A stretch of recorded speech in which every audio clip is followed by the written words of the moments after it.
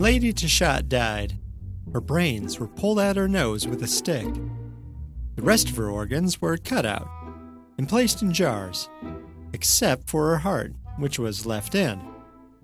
And then her body was embalmed and wrapped and placed in a mummy case in the capital of Egypt a long time ago. That's what was supposed to happen anyway. And maybe it did. But no one had seen Lady Tashat. No one had looked inside her mummy case for almost 3,000 years.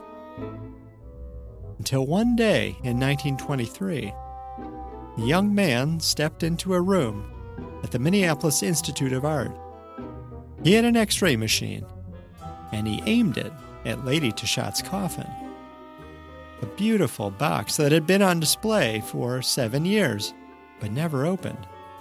Her face was painted on it in blue and gold and pink with just a hint of a smile, as though she was sure she would be in paradise by now, and not in freezing Minneapolis on a continent she never knew. And so the young man took his X-rays to see if she was really in there. And there she was. Only there was something else, too. Something so shocking that the young man would never be the same. And neither would Lady Tashat.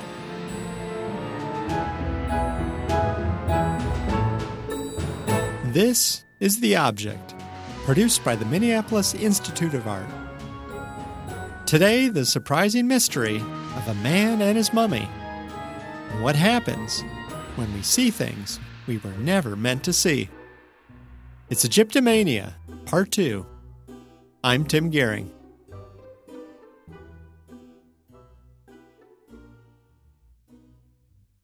Lady Tashat had a pretty good life for a woman in Egypt 3,000 years ago. She was the daughter of the treasurer of a temple, so there was money around. She was probably one of the few educated women in her part of the world, or any part of the world. But still, she was only 15 when she died, and already married, part of a harem with other wives. We know this, and little else, from the writing on her coffin, which was found many centuries after she died, when Egypt was up for grabs. Ancient Egypt, anyway, the Egypt that was dead and buried. Europeans were obsessed with ancient Egypt, and Americans were too, eventually. Obsessed with its gods and temples and kings with cobras on their heads, so that by the late 1800s, Egypt was one big dig, with thousands of mummies and statues and jewelry being hauled up and sold to anyone with cash and connections. In fact, there's a European in the middle of this story, a German named Emil Brugsch, who had charmed his way into the Cairo Museum. The museum was a clearinghouse of sorts, as tons of antiquities came in from digs and went out through the museum store if they were unworthy. It was all perfectly legal, if not perfect. And Emil Brugsch was the keeper of antiquities, the man who decided what stayed and what went, including the mummy of Lady Tashat. Emil Brugsch gave Lady Tashat away in a shipment of nearly 4.5 tons of antiquities, sold for $3,000, the whole lot of it, to a Philadelphia playboy named Anthony Drexel Jr. Drexel gave her away too, along with everything else. Almost 1,000 objects in all. One of the largest collections of ancient Egyptian objects in America. Gave it all to his father's namesake university, which never knew what to do with it. So the Minneapolis Institute of Art offered to buy it in 1916, when the museum was just a year old. The Egyptian room quickly became the museum's star attraction, with Lady Tashat at the center. And then someone thought to ask, if she was really in there, in the coffin with her face on it.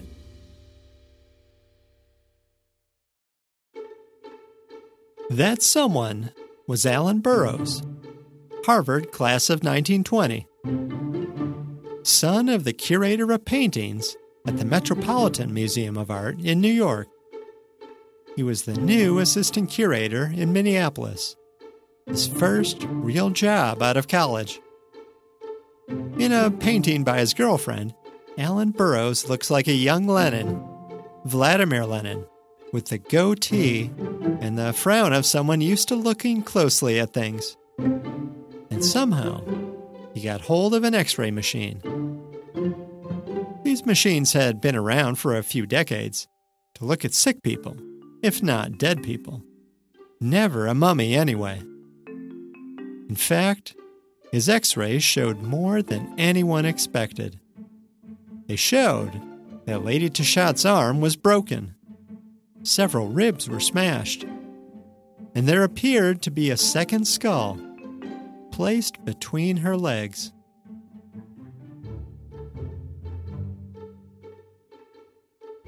No one had ever found another skull with a mummy. And why was she so beat up?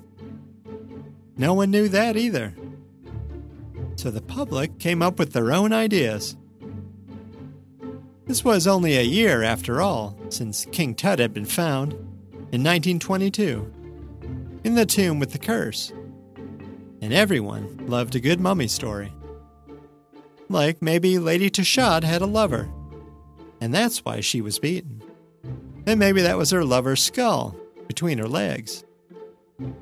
Or maybe the embalmers were ready to knock off after a hard day of pulling brains out with a stick, and just jammed her in the coffin, along with some random skull that was rolling around the workshop. It's not like anyone was going to look. Except Alan Burroughs.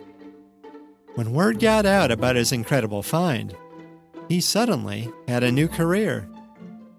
He pitched himself as the X-ray guy to the Met in New York and to the Fogg Art Museum back at Harvard, which hired him away just a couple years later to see what was lurking in their own collection.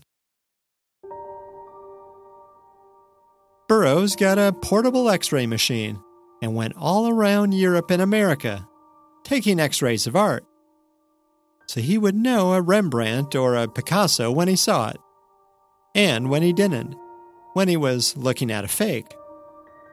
He called these X-ray images shadowgraphs, as though he were seeing something just out of sight, in the shadows.